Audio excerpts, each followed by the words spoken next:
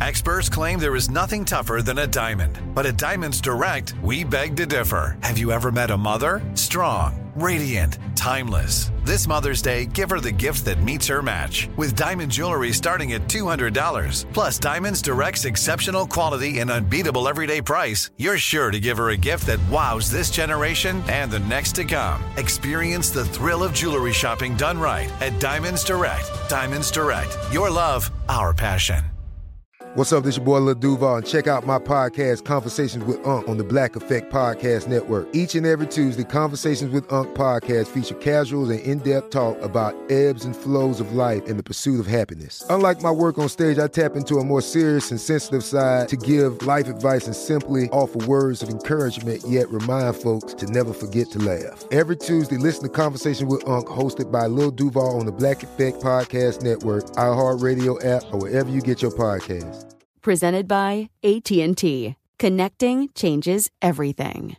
This episode is brought to you by Navy Federal Credit Union. At Navy Federal, it's been the mission to help the military community for over 90 years. And not just help them, but do everything to make sure they not only grow, but flourish. That's why Navy Federal Credit Union has all kinds of great savings and investment options like share certificates with sky-high rates. So don't hesitate. Start growing your finances today with a variety of savings and investment options. Navy Federal Credit Union. Our members are the mission. Savings products insured by NCUA. Investment products are not insured, not obligations of Navy Federal and may lose value. Guess what, Will? What's that, Mango? So, I don't normally suffer from FOMO, but every once in a while I hear about a historic party I wasn't invited to.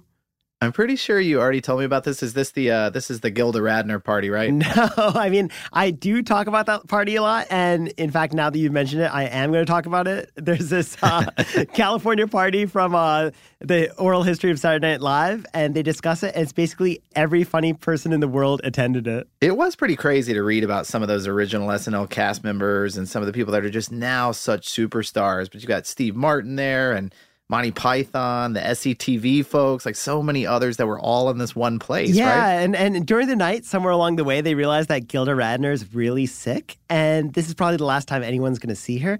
And when she tries to make her exit and say her goodbyes, Bill Murray just picks her up and uses her as this improv prop and makes her laugh really, really hard.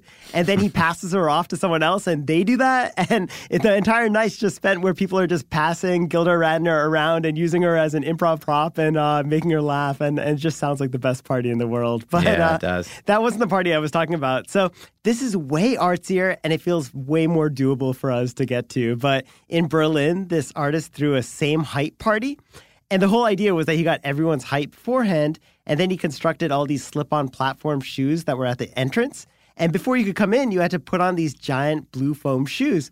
And once you did, everyone who walked in the room was exactly the same height, 6'6". Whoa, 6'6". So what's the point of this?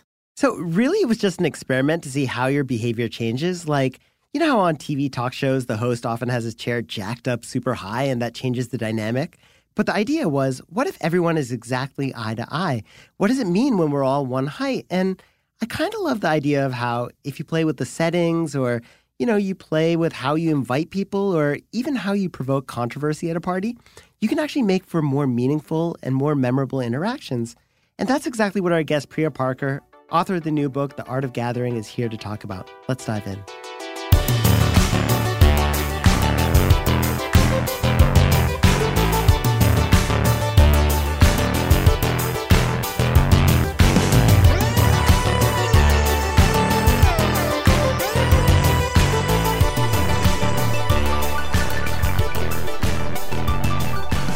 Hey there, podcast listeners. Welcome to Part-Time Genius. I'm Will Pearson, and as always, I'm joined by my good friend Mangesh Hattikudur. And sitting behind that soundproof glass, assembling a mixtape for his next house party. I hear these are pretty raging events. That's our friend and producer, Tristan McNeil. Yeah, I took a peek at the tracks Tristan's pulling together. It's got everything from Beethoven B-sides to Mahavishnu Orchestra to Spice Girls remixes. It's pretty eclectic. I got to be honest, I wouldn't expect anything less from Tristan. But, today's show is more than just setting the mood with a soundtrack. We've got Priya Parker, author of the new book, The Art of Gathering, on the show. Now, if you've ever wondered what's the right size for a party, or how do you gently tell someone they're not invited to a gathering, or something even bigger like how do you bring NFL players and owners together in a way that makes them both feel at ease and then has them leaving an experience feeling bonded. Priya has this amazing amount of experience and insight. So Priya Parker, welcome to Part-Time Genius. Thank you for having me. Now, we're fascinated by your background, from the worlds you were bridging as a child to the events you organize and consult on now. And I was curious, before we get into all the conversation around gatherings, I was hoping you could just tell us a little bit about your background in conflict resolution, and then, of course, how you grew that background into starting Thrive Labs. So I was born in Zimbabwe, perhaps uncommon place to be born. And I come from two different worlds. My mother is Indian, grew up in India, born and raised, and then immigrated to the U.S. for graduate school and met my white American father in Iowa, where he's from. And for about 13 years, they were married. They traveled the world together. My mother's a cultural anthropologist and my father's a hydrologist. And so I was born in Zimbabwe. And fast forward 9 years from my birth, and they separated.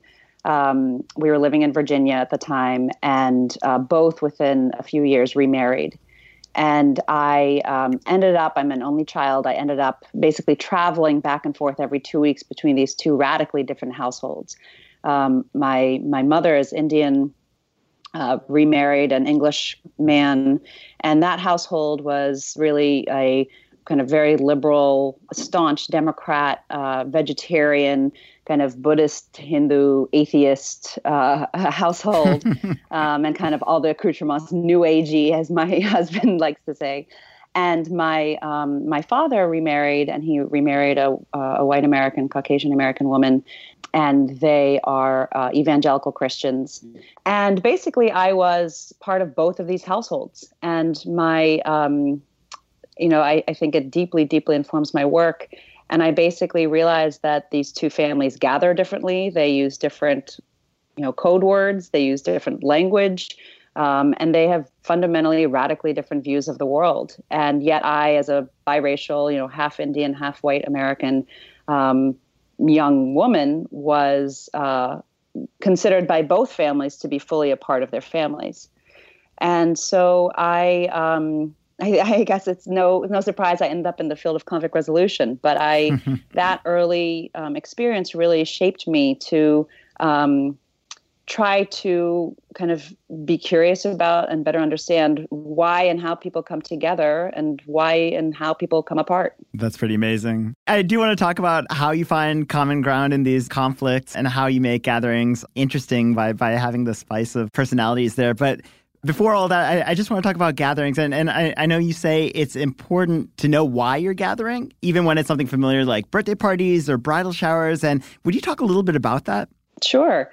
So, I wrote this book, The Art of Gathering, How We Meet and Why It Matters. And one of the things that I found over and over again, whether I was doing research and interviewing, Japanese tea ceremony masters or, choreographers of circuses, basically anybody who creates group experiences for others, was the ones that kind of really took off and were transformative were the ones that were very, very, very clear on what their purpose was and what their purpose wasn't.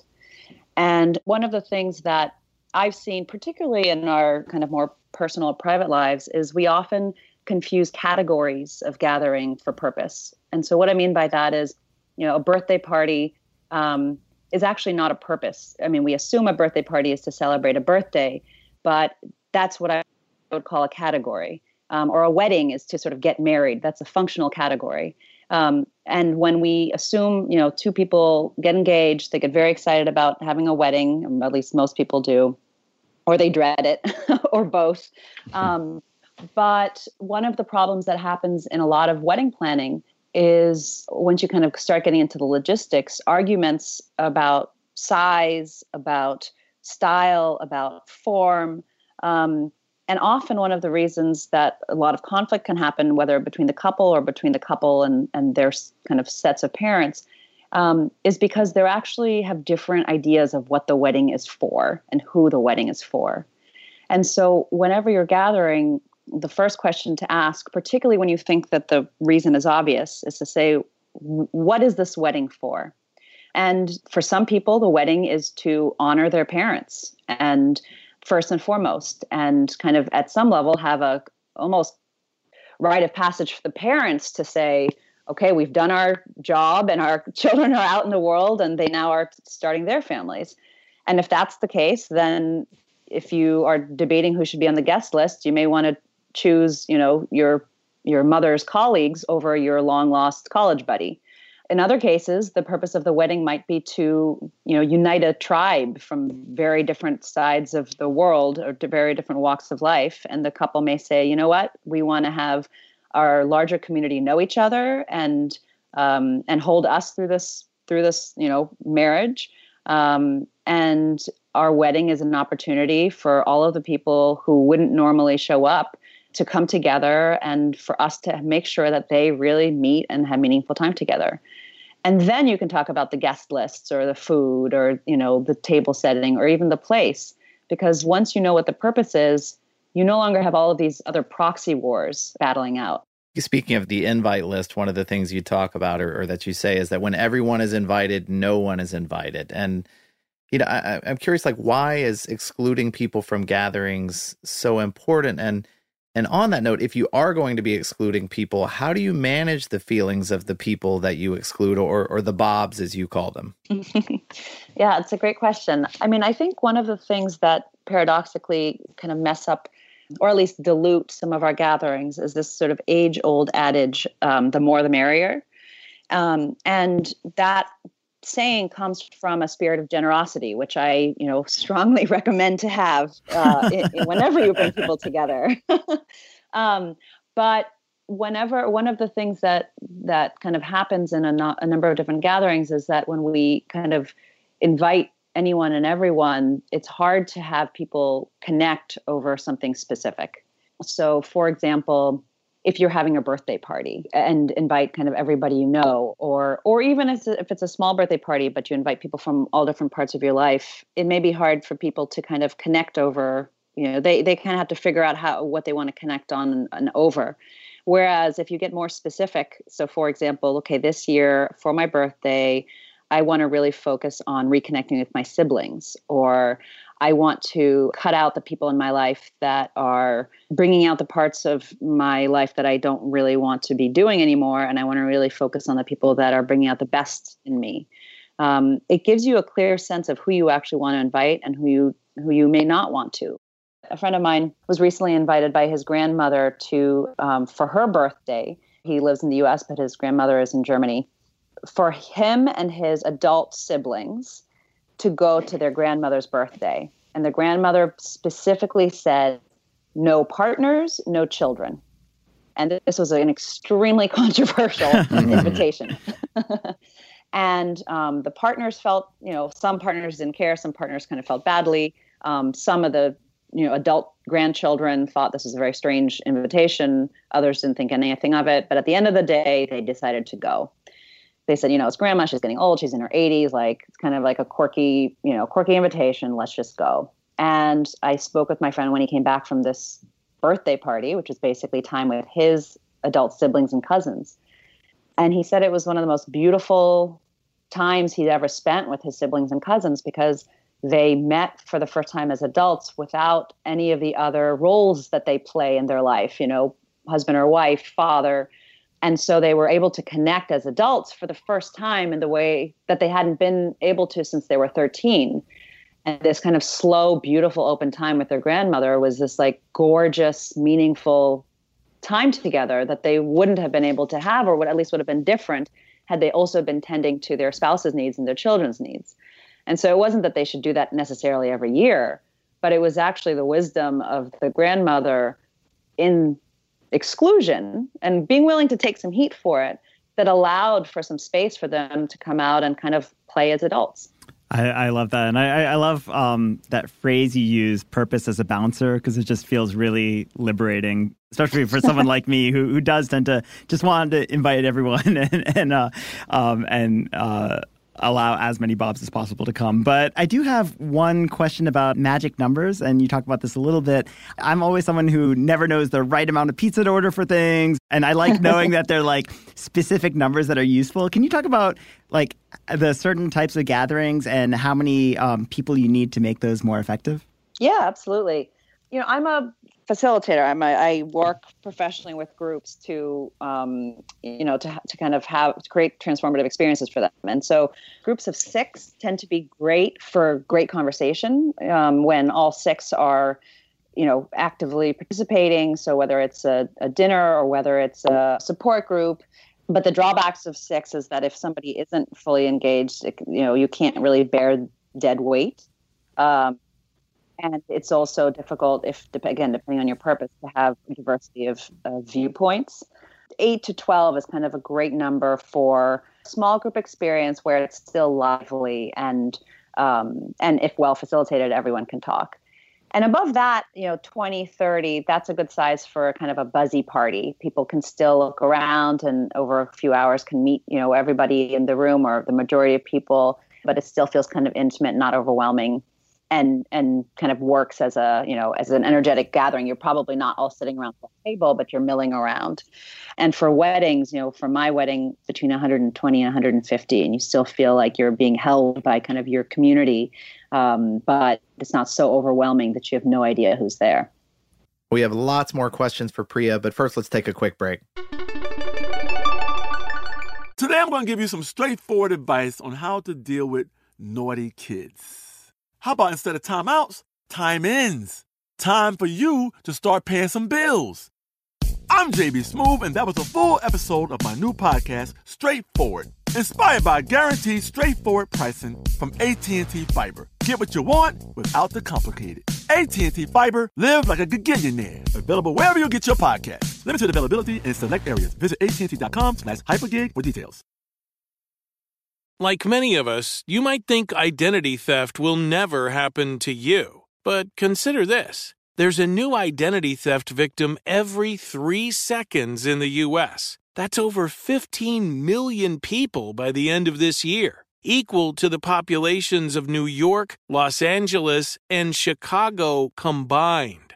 Even worse, identity theft victims often don't even know they're victims. That's why LifeLock Identity Theft Protection alerts you to identity threats, even the ones that don't show up on a credit report, like data breaches, fraudulent bank transactions, loan and credit card applications, and crimes committed in your name. If your identity is stolen, your own dedicated LifeLock US-based restoration specialist will work to fix it.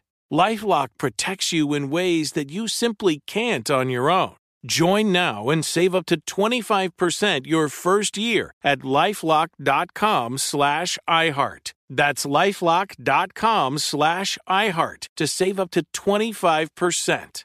Identity theft protection starts here. This is it. Your moment. This is your time to make your comeback with Purdue Global. When you come back with a Purdue Global degree, you create opportunity for yourself, your family, and your future. It's a degree you can be proud of, a degree that employers will trust and respect. Purdue Global offers working adults like you over 175 flexible degree programs to meet your specific career goals. These include associate, bachelor's, master's, and doctoral degrees and certificates. Purdue Global degree programs range from nursing to business to communication and more. Whatever your interest, we have the degree that will move you forward. You have the knowledge, you have the experience. Now it's time to get credit for the work you've done and earn the recognition you deserve with Purdue Global, Purdue's online university for working adults. You know you're worth it. We do too. So don't wait another second to get the degree that will take your career to the next level. Start your comeback today at purdueglobal.edu.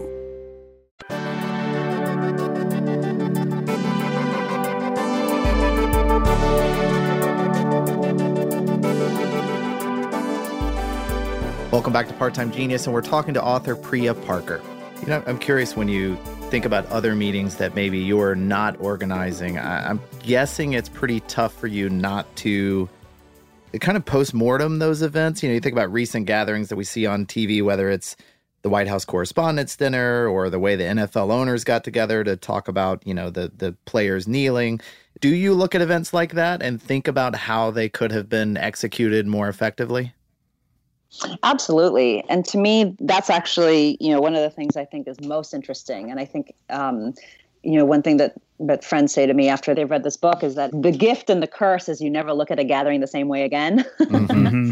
To take the two examples you mentioned, the NFL meeting, it had actually happened a while ago. It was recently leaked to the press, which is why it's in the news again. But last October, after Colin Kaepernick started this kneeling, these kneeling moments and kind of this call to action to other NFL players to join, NFL owners and a number of players to come to their headquarters in New York to have a meeting about, what they called the quote kneeling issue.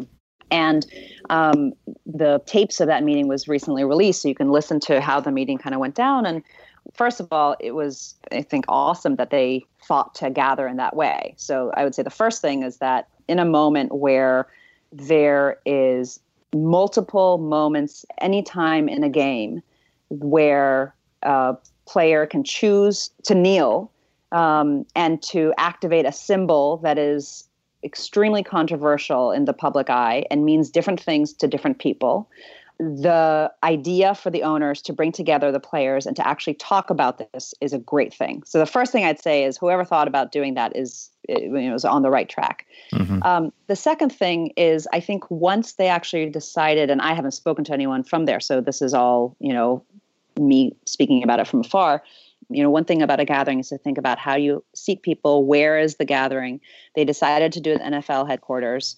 So on one hand, there's a lot of authority there and gravitas. On the other hand, it is at some level, the owner's turf. And they sat in a circle, as far as I understand, with the players and the owners sitting in every other chair to kind of show equality, which I would say is also good. But when you actually listen to the tapes of the conversation, they're broadly talking past each other. And what I would say is you zoom back out, over and over again, the players keep coming back to the idea that Kaepernick they believe is being blackballed from the league, kind of their language, not mine. And the owners basically are trying to focus on damage control. And they're worrying that this sort of, as they call it, the kneeling issue is actually literally affecting their bottom line and is upsetting fans. And as you listen to the conversation, they're basically talking past each other.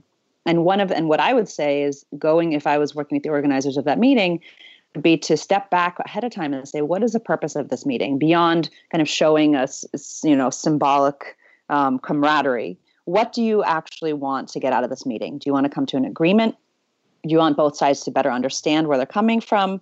Do you want to focus on Kaepernick? Because it seems like the players can't get over the idea precondition to actually talking about whether or not they're willing to kneel. Do you want to have the focus of the agenda be kneeling? And so basically, I think one of the problems with that meeting was that it wasn't clear what its purpose was. And then the structure of how they actually allowed people to talk, basically, it doesn't seem like there was a structure. And so it was a bit chaotic, and they just kept on talking in circles. And so when I look at a public gathering like that, one of the things that I look at is how could they, if they have this incredible moment where they're bringing together players and owners for probably one of the first times in the league's history, how do you actually structure the gathering so that it meets its intended purpose? And what is the purpose for that gathering? The place you host a gathering allows for all sorts of different options in how you gather. And it's not just logistical, if you have a room that fits 20 people or a room that fits 150 people. But basically, anytime you're thinking about a gathering, you should have the place and the space work for how you want people to show up and what you want them to be thinking about. So let's just play with this NFL meeting for a second. They hosted at the NFL headquarters. Imagine had they, as you said, held it in Selma. Imagine if they held it in Ferguson. Imagine if they held it in a stadium with fans in the seats watching, as long as they agreed not to speak. And they mic'd up the players and the owners and actually had a dialogue about what does this kneeling thing mean, and had the audience and NFL fans agree to listen but not boo or cheer. Imagine if they had it in an owner's home over dinner. Imagine if they had it at Colin Kaepernick's mother's home. Imagine if they had it at the Trump Hotel in Washington. Each of these choices should be very intentional choices. And by the way, will be interpreted by people in all sorts of different ways. I could see fans being very angry that a meeting like that would be held in Selma or in Montgomery or in any places that have symbolic, meaning. But all of that to say is the same thing is true for, a birthday party or a book event or a sales meeting. And one of the ways to really think boldly about the way you gather is to think about having your place really work for you. So if you are having, I know a publisher that had a book event in a cemetery. And already, no matter what they do in the cemetery, they've already transformed people's relationship to the book and to the author and to how they remember that event. And so one of the things to think about as you're gathering is where and how and what kind of strange venues might you want to gather in. You think about what you were saying about the NFL thing, like if they'd picked a venue like Selma or the owners and the players had walked across a bridge together or, that you could have really established a very different feel for this meeting and how interesting that could have been. You talk about a scene in the book where there are these 4 important leaders that are attending a dinner event the night before a meeting. And there's this 5th really important world leader who wants to attend it, but doesn't want to go to the dinner, just wants to go to the meeting the next day. I was curious, how do you convince self-important people or, even people who are gathering an event but are shy to fully participate and buy into sort of the cadence of a meeting and the various events that are orchestrated or planned for a reason? I mean, so it's a great question. And what you're kind of talking about at some level is the larger question of legitimacy. So in the example in the book, we had a meeting on a Wednesday, let's say, and it was a meeting where it was important that the leaders that were coming together basically interacted in a way that they wouldn't normally otherwise and started to come with a spirit of openness. And so one of the things that I did was had a dinner the night before that was more like a dinner party or even like a wedding party than a kind of a work meeting. There's candles and wine and like stories and structure. And there was a state leader who couldn't make the dinner the night before or didn't want to or wasn't willing to kind of come. And at some level, one of the things that you are grappling with when you're designing an experience for other people is communicating with them, one, that is important, but 2, whether or not your event kind of has legitimacy. And what I mean by that is whether or not people are buying into your vision of what this is for and whether they need to be there or not. At any time, 2 or more people come together, decisions need to be made often over the course of any type of gathering. And basically who's in charge and who needs, if there's conflict, how do you actually deal with it? And so at some level, depending on the context, so in an organization, if you're doing a gathering and there's a dinner the night before, in part because people have signed contracts and the authority lies with the, with the boss, you can actually require people to show up to a dinner. And by the way, that shouldn't be used lightly. So I often say when I'm working with companies and they say we can require people to attend the night before, I often say, please don't require them. I want them to come of their own volition because people behave very differently if they're required to be somewhere versus if they decide that they want to go. And similarly, with a wedding or with a kind of social gathering, to me, if people aren't coming to whatever it is you planned, I always say, pick up the phone and call them. If this is something that's important to you, and explain to them, what it is and why you'd love for them to be there. Text, email, Instagram, everybody's online, but I rarely hear anybody's voice anymore. And actually just making a phone call goes a long way.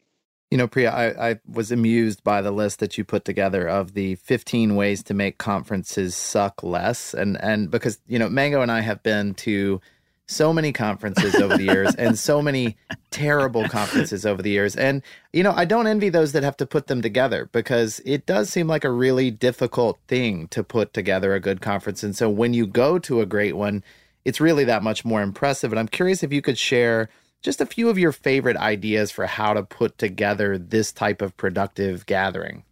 It's a great question. And, there are conferences are on the rise, and more people, more and more companies are starting to have, conference wings and conference arms. Media companies are starting to have live events. So this is something that I think we're going to see more and more of. So it's a really important question. I would just say kind of simply the two principles that I think make conferences fantastic are intimacy and heat. And what I mean by that, one, on the intimacy side, there's all these studies that show that that people kind of connect much more when you share your vulnerability and things that aren't working as well. Brené Brown and sociologists like her have popularized these ideas about intimacy, often between two people. And I would just take that principle and apply it to groups and to larger gatherings. So a couple of things under intimacy. The first is to have people share in small groups or in large things that aren't working rather than things that are. So one of the things that I talk about in the book is, rather than training everybody to kind of give their 2-minute stump speech and all of, like how great you are, what you're doing, what kind of clients that you serving, or, whatever it is that you're doing in your company, to flip it around and give a sprout speech, which basically is sharing all of the things in your work that you actually are still curious about, that you don't know the answers to, that you're trying to figure out. And people are much more interested in kind of wanting to know what's not going well and how they may actually help. One of the groups that does this well that I've come across is the House of Genius, and I write about it in the book. They have gatherings all over the world where they invite 10 or 12 people to come together to constitute what they call a house, and invite 2 or 3 entrepreneurs to come in and get 45 minutes each to talk about what's not working in their business or what they need help with. And then those 12 people give them all sorts of advice and ideas. It's a very structured process. But basically it ends up being, a really interesting evening because implicitly you're saying, I need help. And we tend to want to help each other.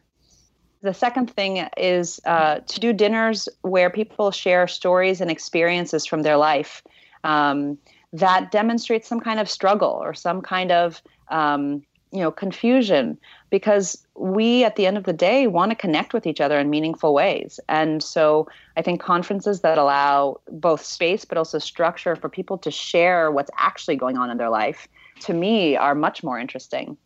And then the second part is heat. And what I mean by that, coming as a conflict resolution facilitator, is anything that kind of gets people's temperature, rising in the room. It can be things that are controversial, but controversial that still serve the purpose. So controversial for just kind of controversy's sake isn't particularly interesting.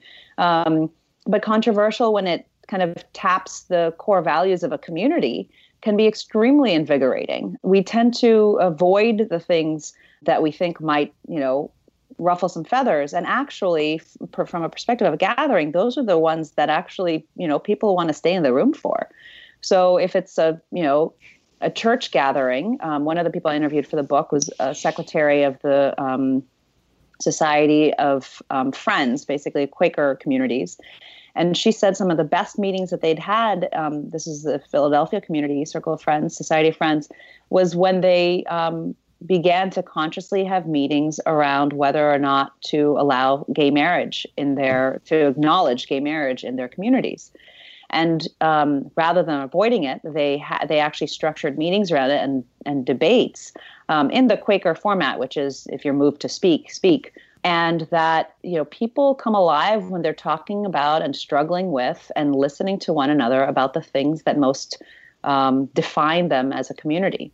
And I'm curious, too, about the openings of conferences. What are your thoughts on that? Yeah, I think openings are extraordinarily important. And one of the things that conferences can do is, in the first few moments, in any type of gathering, people are walking in and wondering, what's going on here? Do I want to be here? What part of myself do I show? Can I be jokey or should I be more formal? And we as organizers often vastly underestimate the importance of kind of setting the tone and creating a environment where people have permission to go up to each other and find ways to kind of go in. And so one of the ways of a conference that I love that I spoke to for this book is it's called Spark Camp, and it was started by 5 friends in the media industry. And one of the things they do early on, their weekend gatherings, they're capped to 70 people, so it maintains an intimacy, but still a buzz. The first night of the gathering, so I guess Friday night, they do introductions, as many conferences do, though less than you would think. But the way they do introductions is they take the weight off the guests for having to introduce themselves and either be, stuck in their humble brags or, all of the awkward ways one wants to introduce oneself. And the conference organizers give the conference what I think is such a gift, which is they spend time ahead of time researching every single one of their 70 guests, who often they don't know themselves, and come up with these short, whimsical introductions. And they gather together in a room, and they actually read aloud each person's introduction without naming them. And they say, when you hear yourself, stand. And so they may say, this person met their husband at a beekeeping convention, and they are also one of the foremost minds on artificial intelligence. They grew up in Alaska, but actually because their parents were part of the Air Force, they lived in 12 states before the age of 16. And what happens is, our eyes are kind of darting around trying to figure out who it is. But also, you're not sure if there's somebody else in the group that met their husband at a beekeeping conference. Yeah. And so sometimes, 2 or 3 people stand up and then everyone laughs and they have to kind of keep listening. And it's this brilliant exercise where it's interesting.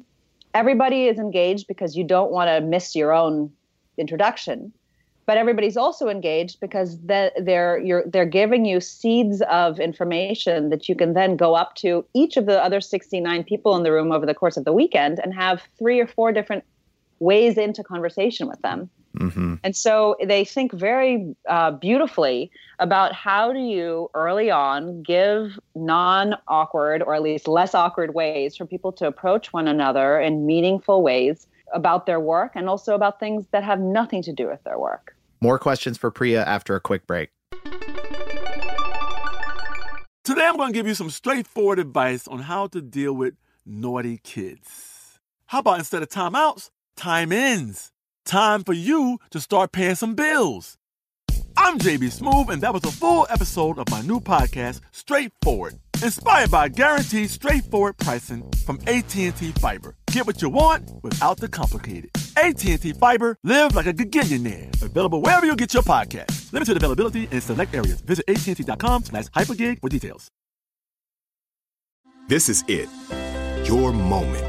This is your time to make your comeback with Purdue Global.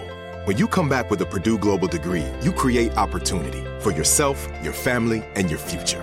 It's a degree you can be proud of, a degree that employers will trust and respect. Purdue Global offers working adults like you over 175 flexible degree programs to meet your specific career goals. These include associate, bachelor's, master's, and doctoral degrees and certificates. Purdue Global degree programs range from nursing to business to communication and more. Whatever your interest, we have the degree that will move you forward. You have the knowledge, you have the experience. Now it's time to get credit for the work you've done and earn the recognition you deserve with Purdue Global, Purdue's online university for working adults. You know you're worth it. We do too. So don't wait another second to get the degree that will take your career to the next level. Start your comeback today at purdueglobal.edu. It took 11 years to get to this sale. The Knix Anniversary Sale is on now at knix.com. Celebrate the intimate apparel company that has reinvented products for real life with one of Knix's biggest sales of the year. Get 30% off all leak-proof apparel from the #1 leak-proof brand in North America, including period underwear, swimwear, activewear, and more. Millions of people have made the switch to Knix leak-proof underwear, and there's never been a better time for you to try. Save 30% on super comfortable, machine-washable, and great-looking underwear that's perfect for periods and light bladder leaks. Choose from a variety of colors, styles, and sizes, from extra small to 4XL. You can even match your leak-proof underwear with an incredibly supportive and comfortable Knix wireless bra. Don't miss this chance to stock up on your Knix favorites or try something new. It only happens once a year at Knix.com. That's KNIX.com for the Knix Anniversary Sale. Hurry, the sale ends on Monday, May 13th. Go to Knix.com. That's KNIX.com.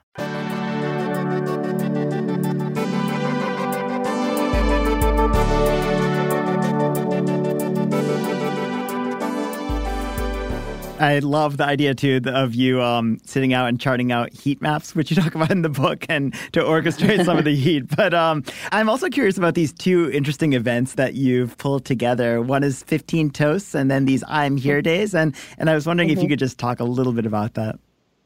Sure. So 15 Toasts came from this experience of going to events and having kind of amazing people in the room, but feeling that the kind of modus operandi was showing off or talking about how great everything was. And specifically, I was at the World Economic Forum, one of their annual meetings in Abu Dhabi. And a colleague and I, Tim Lebrecht, who were serving on the same council, realized that in all of these meetings, even though we're supposed to be talking about new models of leadership or values-based leadership, it tends to remain very heady and, or is an opportunity for people to kind of promote their company's latest initiative.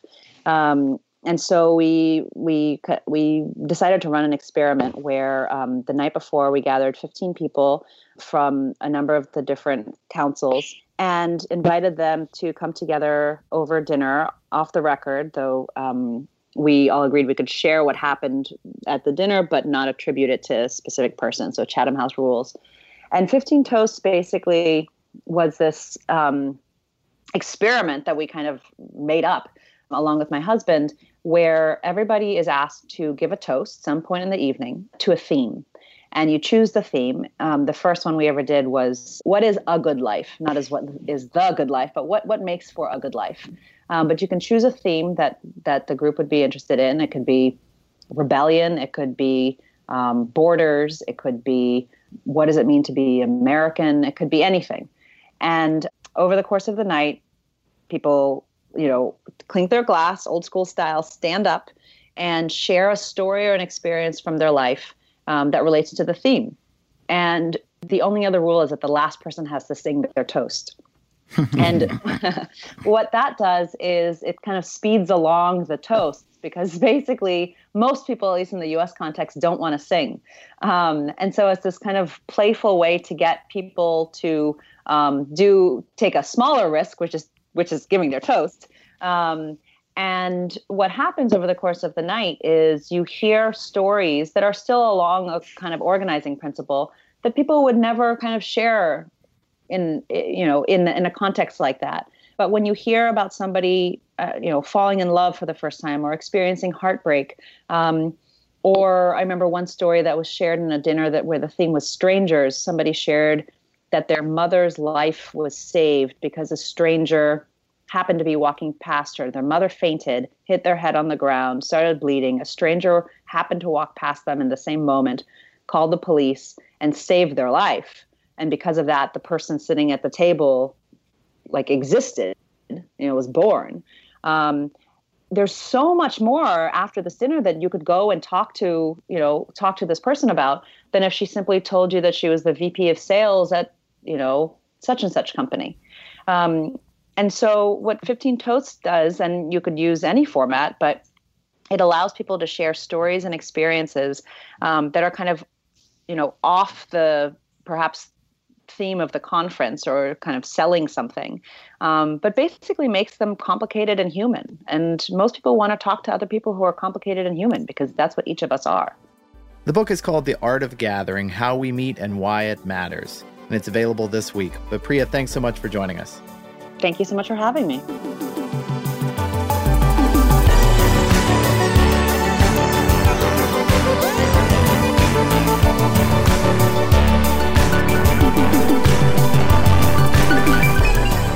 Thanks again for listening. Part-Time Genius is a production of How Stuff Works and wouldn't be possible without several brilliant people who do the important things we couldn't even begin to understand. Tristan McNeil does the editing thing. Noel Brown made the theme song and does the mixy sound thing. Jerry Rowland does the exec producer thing. Gabe Luzier is our lead researcher with support from the research army, including Austin Thompson, Nolan Brown, and Lucas Adams. And Eves Jeffcoat gets the show to your ears. Good job, Eves. If you like what you heard, we hope you'll subscribe. And if you really, really like what you've heard, maybe you could leave a good review for us. Did we forget Jason? Jason who?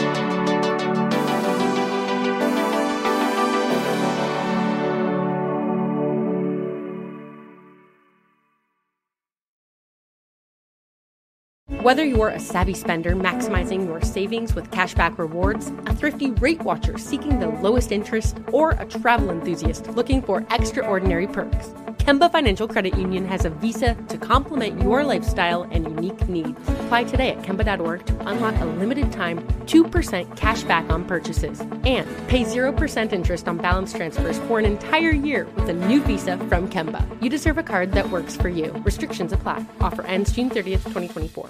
Live Nation presents Concert Week. Now through May 14th, get $25 tickets to over 5,000 shows. That's up to 75% off a summer full of your favorite artists like 21 Savage, Alanis Morissette, Cage the Elephant, Celeste Barber, Dierks Bentley, Fade, Hootie and the Blowfish, Janet Jackson, Kids Bop Kids, Meghan Trainor, Peso Pluma, Sarah McLachlan. Get tickets to more than 5,000 summer shows for just $25. Until now through May 14th.